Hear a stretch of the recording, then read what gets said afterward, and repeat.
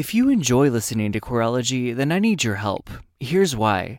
I create Queerology by myself on a shoestring budget, recording and editing every episode in my tiny closet. How's that for irony? That's where you come in. Will you help keep Queerology on the air by supporting it financially?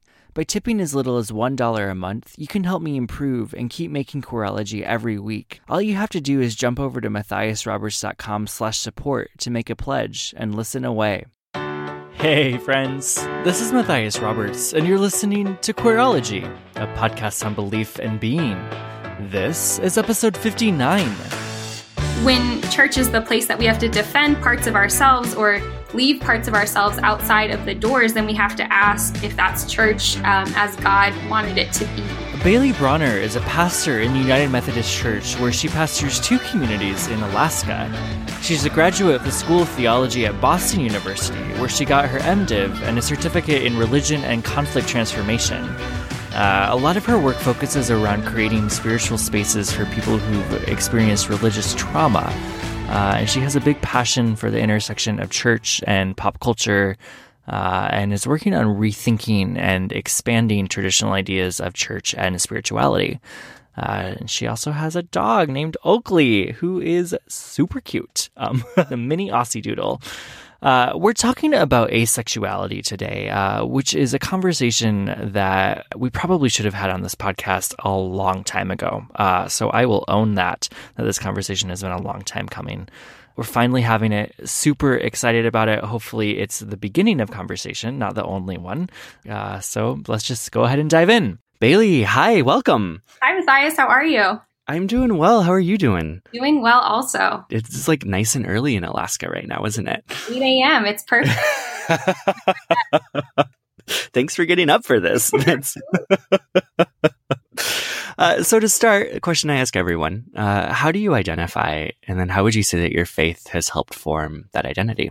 Yeah, I identify as an asexual Christian cisgender woman. And faith has helped me in a lot of ways to form those identities. And I would also say that my identities have also helped to form and inform my faith too. But one thing in particular I'm thinking of is that faith has kind of taught me that it's okay to question and to explore within my identity.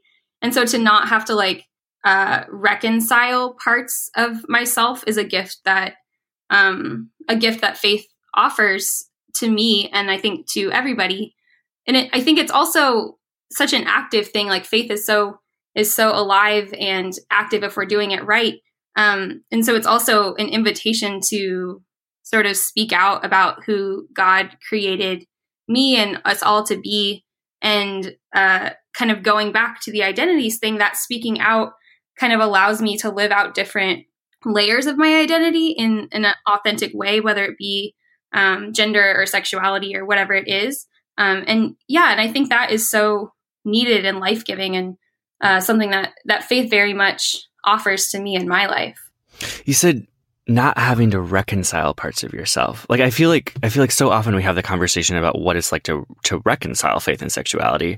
Like what do you mean by like not having to reconcile? I'm curious about that. It sounds like freedom. It does sound like freedom. I think it is freedom too. I think about the ways that we can kind of turn on or turn up the volume on different parts of identities at different times. And so depending on the context that we're in, or the people that are around us. So like if I'm another identity that I take on and that I've taken on recently is pastor. And so I'm thinking if I walk into a sanctuary on Sunday morning, my identity is pastor. And I think it's easy for us to think that we can't also hold the identities of, queer person or woman or whatever it be at the same time. And so to not have to reconcile to me means that we're able to hold the space for all of those parts of ourselves that we bring into a room each and every time, even if that one piece of the identity is not in the forefront necessarily at that particular time.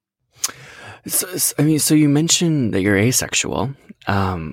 I mean, there may be some people who are listening who are like, I have no idea what that means. Or like, I've never heard anyone actually talk about this before, because I think it's something like what we're at episode, I think this is 58, 59, and haven't had this conversation yet. So, which is probably more my fault, but it's a conversation that I don't feel like is had a whole lot. And I would love to just start at some ground level, if that's okay with you. Absolutely. Yeah. So I think, I mean, with any identity, we're going to have different definitions, and people aren't going to take on parts of whatever the label is and all of that. But kind of a one-on-one definition, someone who's asexual is not sexually attracted to people of any gender.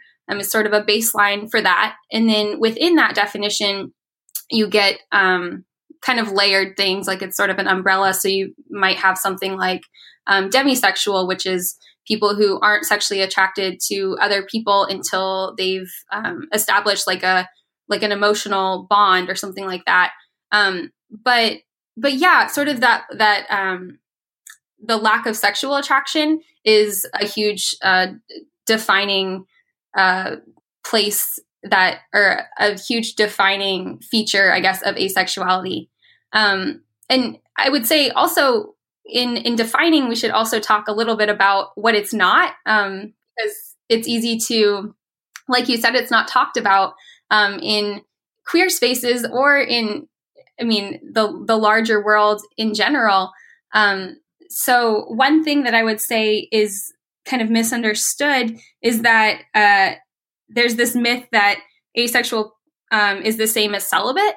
And especially when we're in Christian circles, that's an easy one to, that's an easy thing that we hear, right? You hear, oh, if you're not having sex, you must be celibate. And they kind of interchange those terms around. But asexuality is not something you can choose to be, whereas celibate is. So straight people can be celibate just as well. And asexual people can be celibate, but they aren't always, and that doesn't change who they are.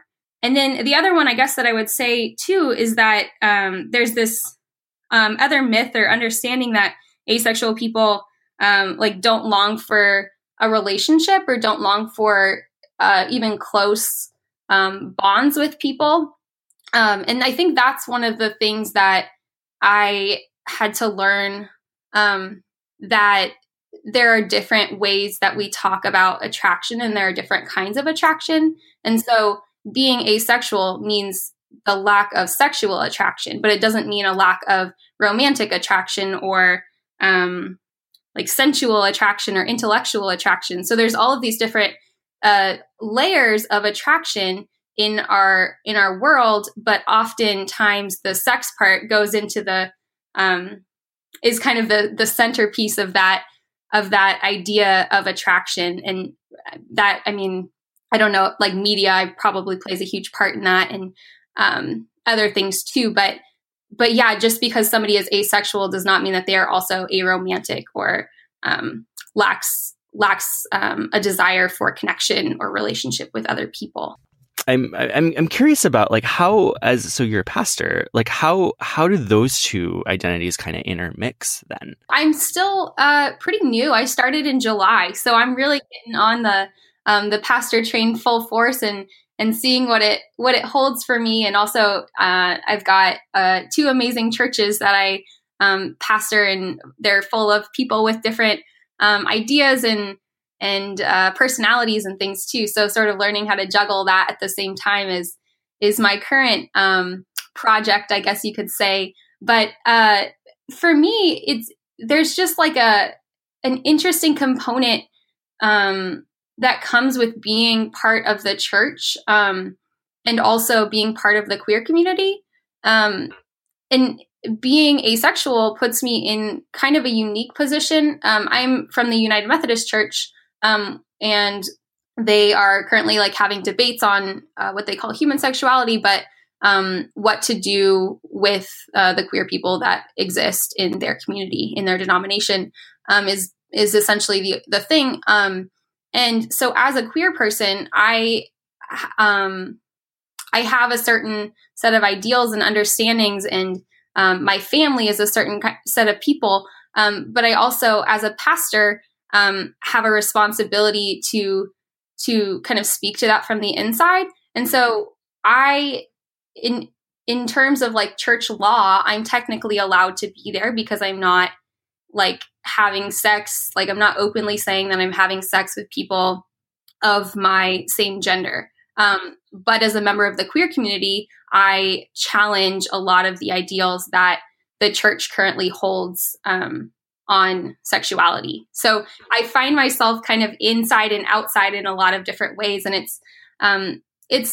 I think it's a powerful privilege that I have to kind of do that. And I'm excited to see how that ends up working out and where it goes. Right. Because this is, I mean, in the United Methodist Church, a huge debate right now around sexuality. And so you're kind of in a place of where you can work from the inside. And it sounds like you're doing that. Like, tell me more about what's happening in the UMC church. There, in 2016, well, I'll step back even further. Our church law book, it's called the Book of Discipline, has some pretty homophobic, traumatic statements in it about queer people. They refer to the sort of defining factor for if you belong in this category or not is, they say, self-avowed and practicing homosexuals is the terminology, which that's why I'm kind of in a unique position, because I would never refer to myself as this anyways, even if I was, but self-avowed practicing homosexual is not an identifier that I would use for my being, whatever. But yeah, with that, they take that definition and then they say that folks who fall under that category cannot be married in the church or be ordained in the denomination, because the people who are ordained need to uphold the highest standard of Christian teaching, I think is what the language is.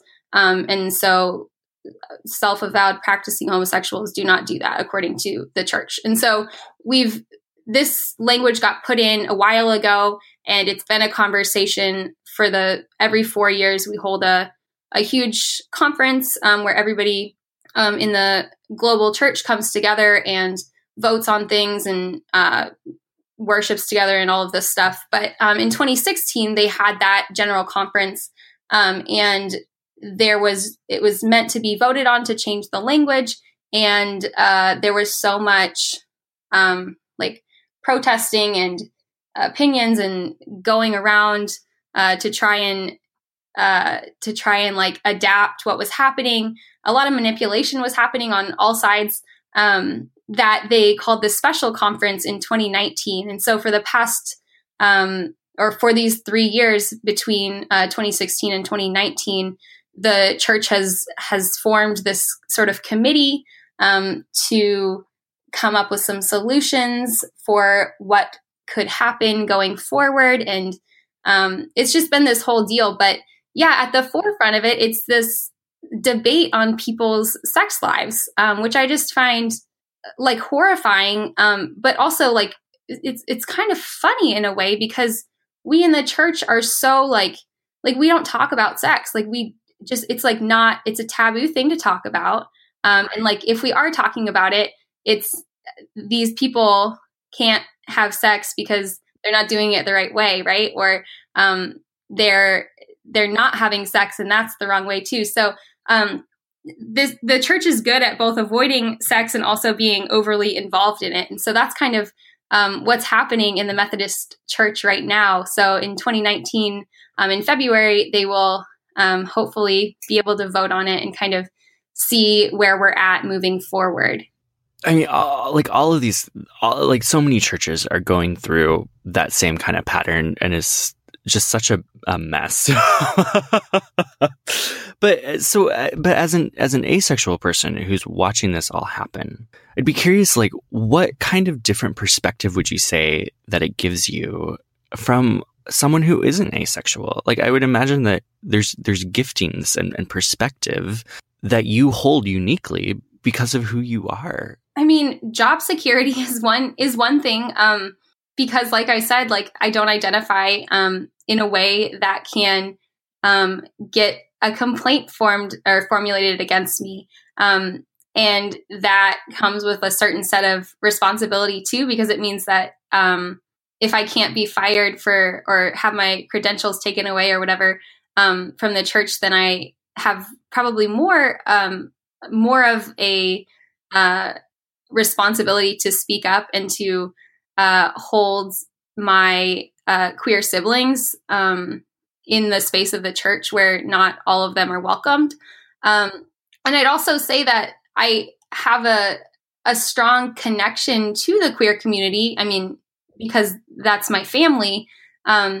So belonging to this institution and being in love with it in a lot of ways, because this is the church that raised me and that honored my call to ministry and that is listened for like God's work in my life and how that relates to the church. There's this kind of falling in and out of love with the church thing that I have to hold as a member of the queer community who is welcomed in a way that not all queer people are welcomed in the church.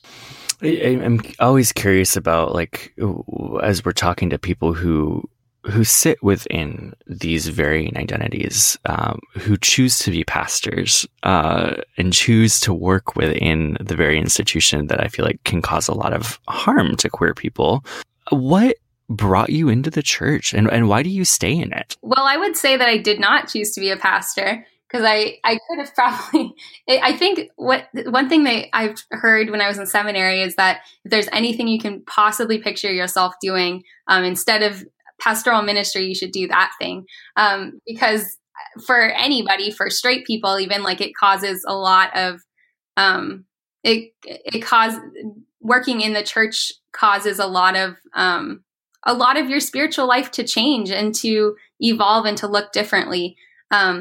So I have definitely accepted that call to ministry and to working in the local church. And I also am doing my best to learn to fall in love with it.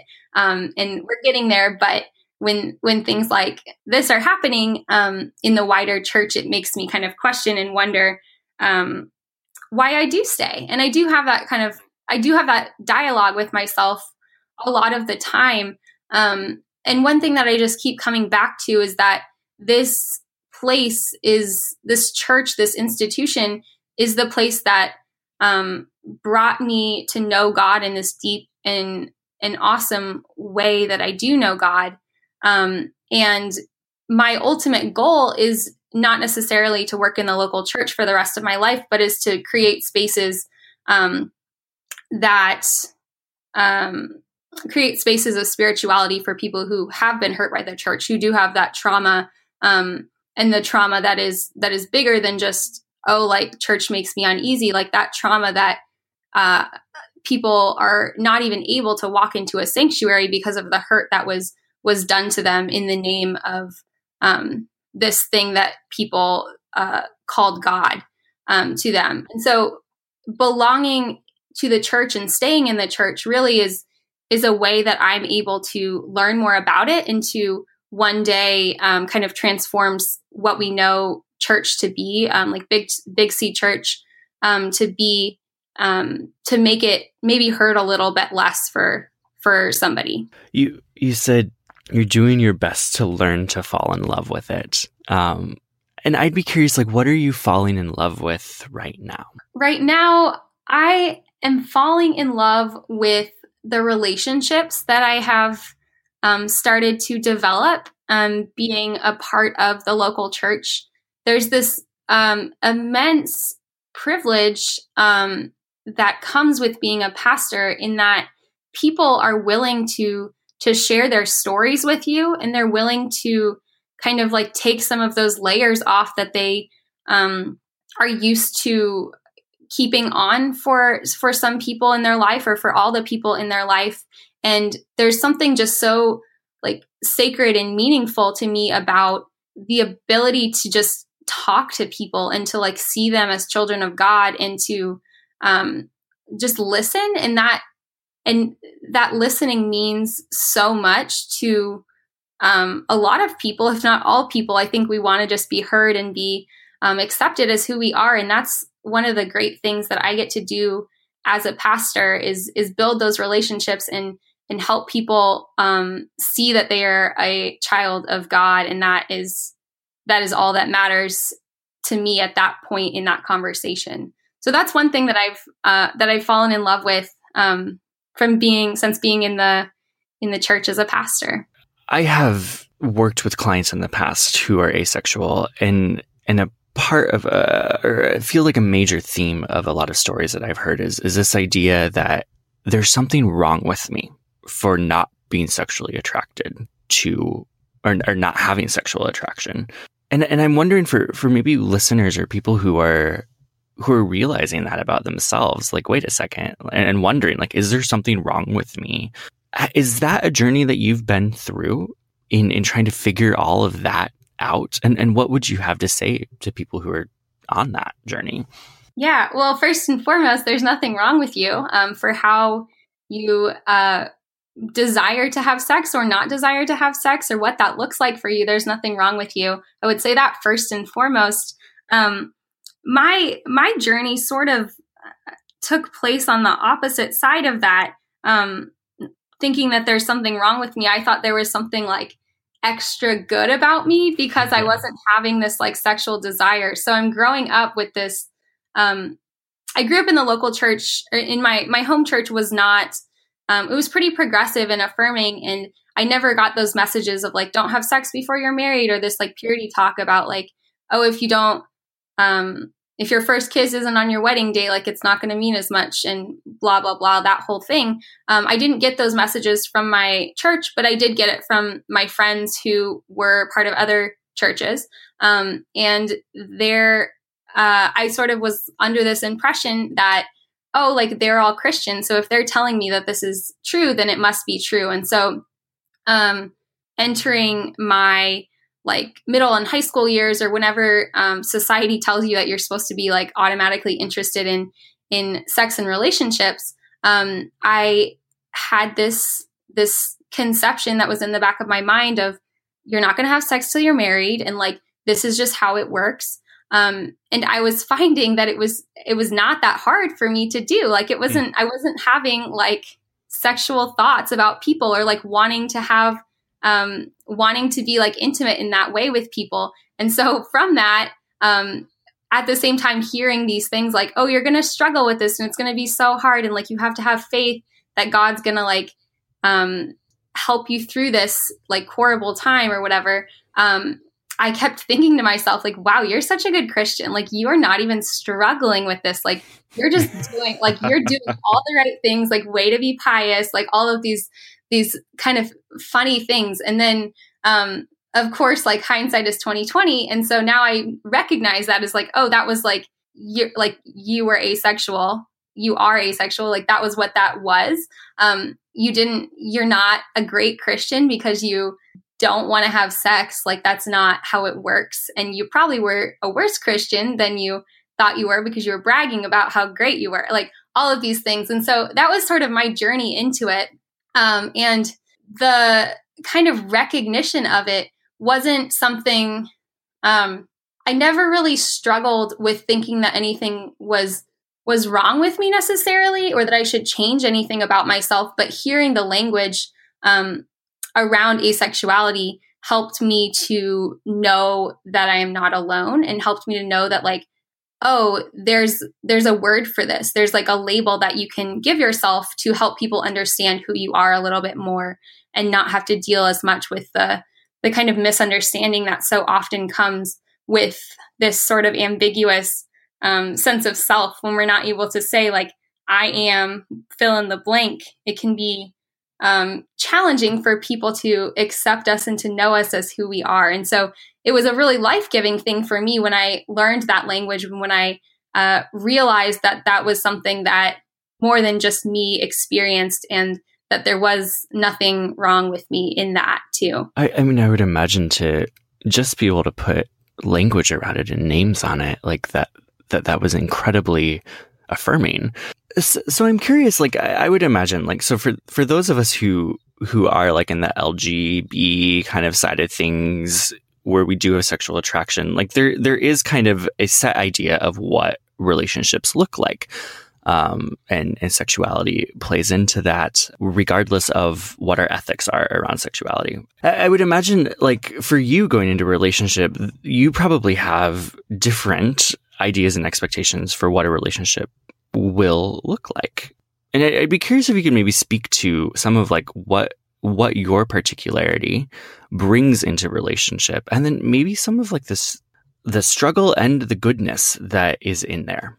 I think one thing that is different about maybe my outlook on relationships, or maybe I'll just speak to my outlook on relationships, is that it brings in, like I was talking about a little earlier, those different forms of attraction, and those aren't things that are unusual or unique to asexual people, like that romantic attraction and intellectual attraction and whatever, like even like physical attraction. But when you take the sexual attraction out of there, I think it has given me permission to like know somebody in this deep way and not have to focus on, for me as an asexual person, it doesn't put, it opens up the realities of what relationships entail for all people. And when I don't have to worry about the performing up to these like expectations of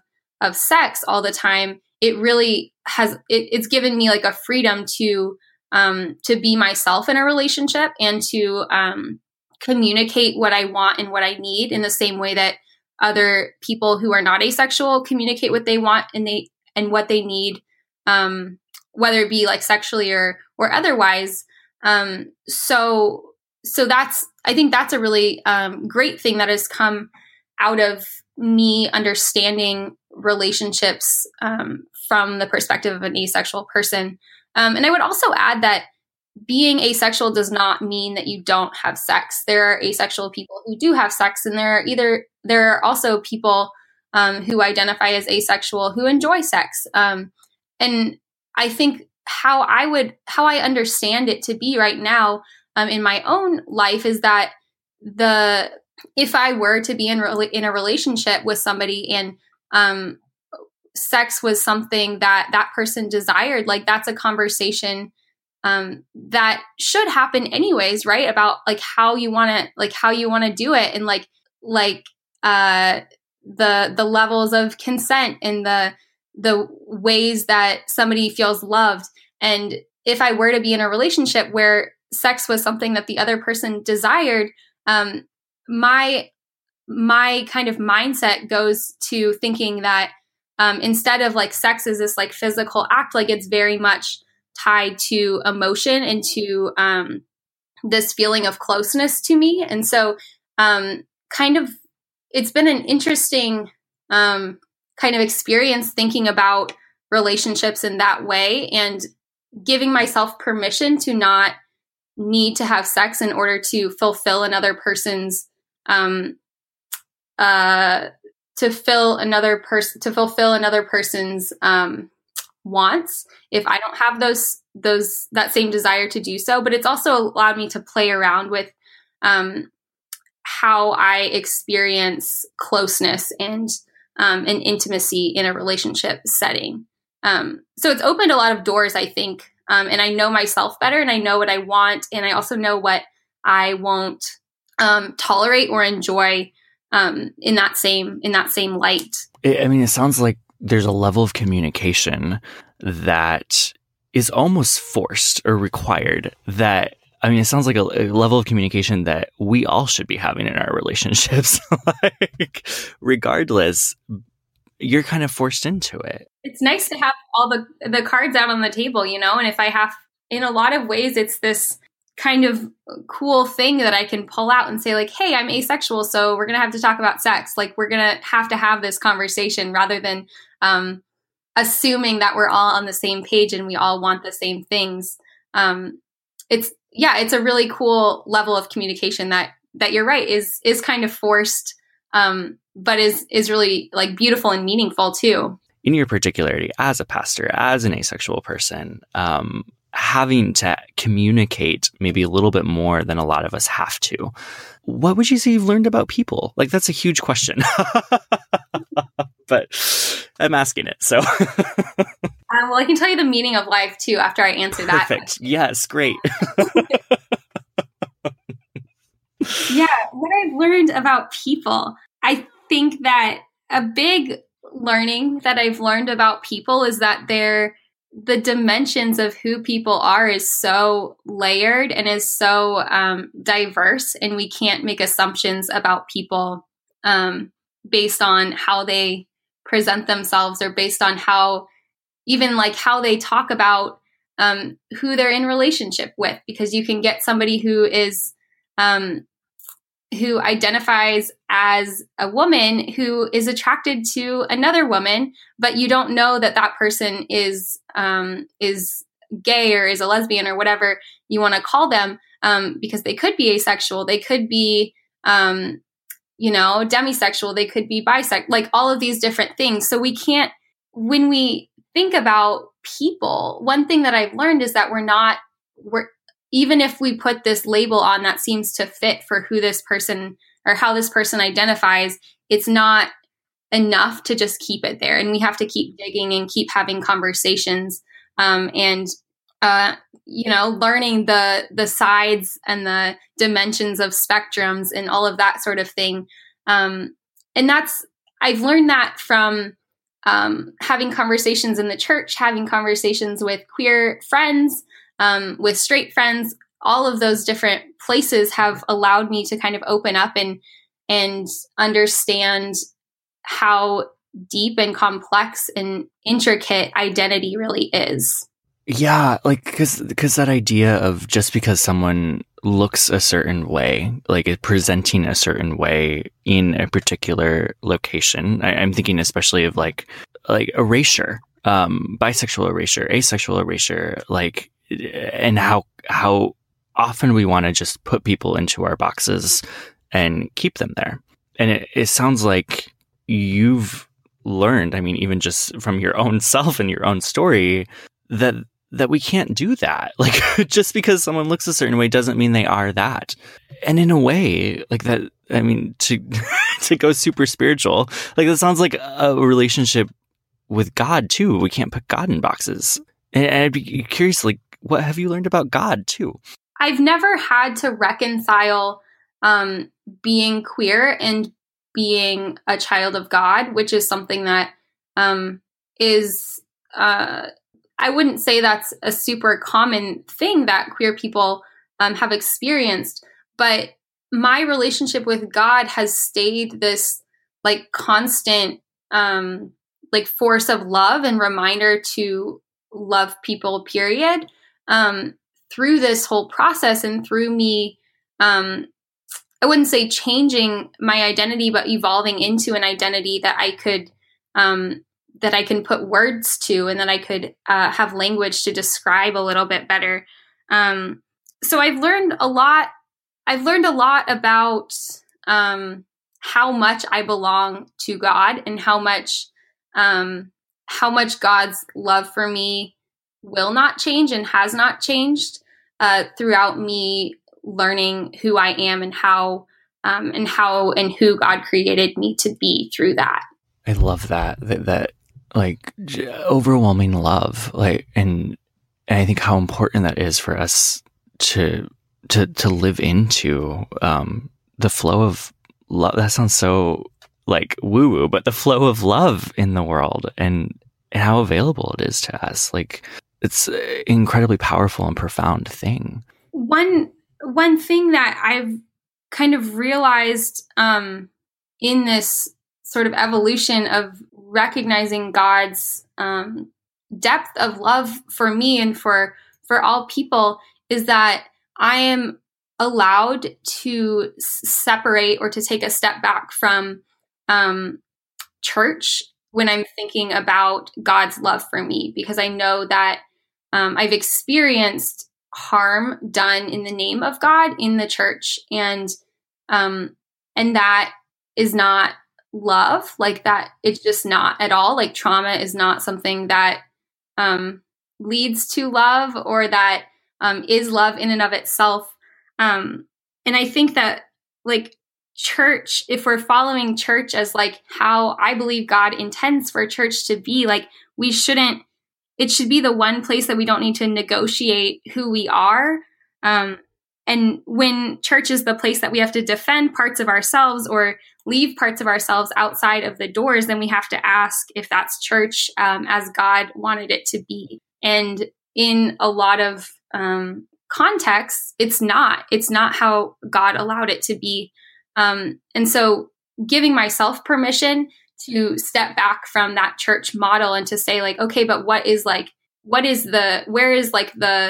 love from God entering this picture, or is it at all? And if it's not, then what can I do to bring it into a space where it should already be, but it's being pushed out by people who think that they are helping in some way that's just ends up being harmful and traumatic for other people. Yeah, like that question, like is this like if I have to leave parts of myself at the door, is this church as God wants it to be? Like that's huge, and it's a good question that all of us, I think, need to wrestle with and work on answering, and the church itself needs to work on. Bailey, thank you so much for joining me. This has been a delight. Thank you for having me. Yeah. This is wonderful. How can people find you? Yeah, I am on all social medias at Bailey N. Brawner, and I have a blog which is a little dated, but maybe this will inspire me to write some more. But you can find that on Twitter as well. Awesome. Well, thank you so much. Thank you. To find out more about Bailey, be sure to follow her on Twitter at Bailey N. Brawner. Bailey N as in November, Brawner.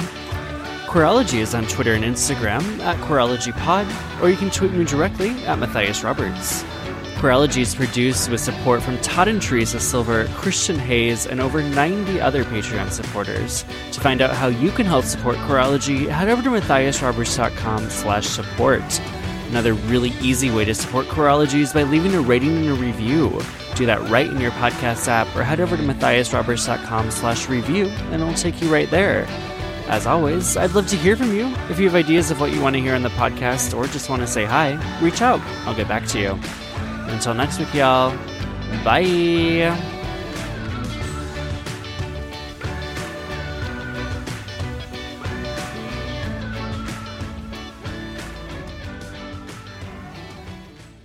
At Parker, our purpose is simple. We want to make the world a better place by working more efficiently, by using more sustainable practices, by developing better technologies. We keep moving forward. With each new idea, innovation, and partnership, we're one step closer to fulfilling our purpose every single day. To find out more, visit parker.com/purpose. Parker, engineering your success.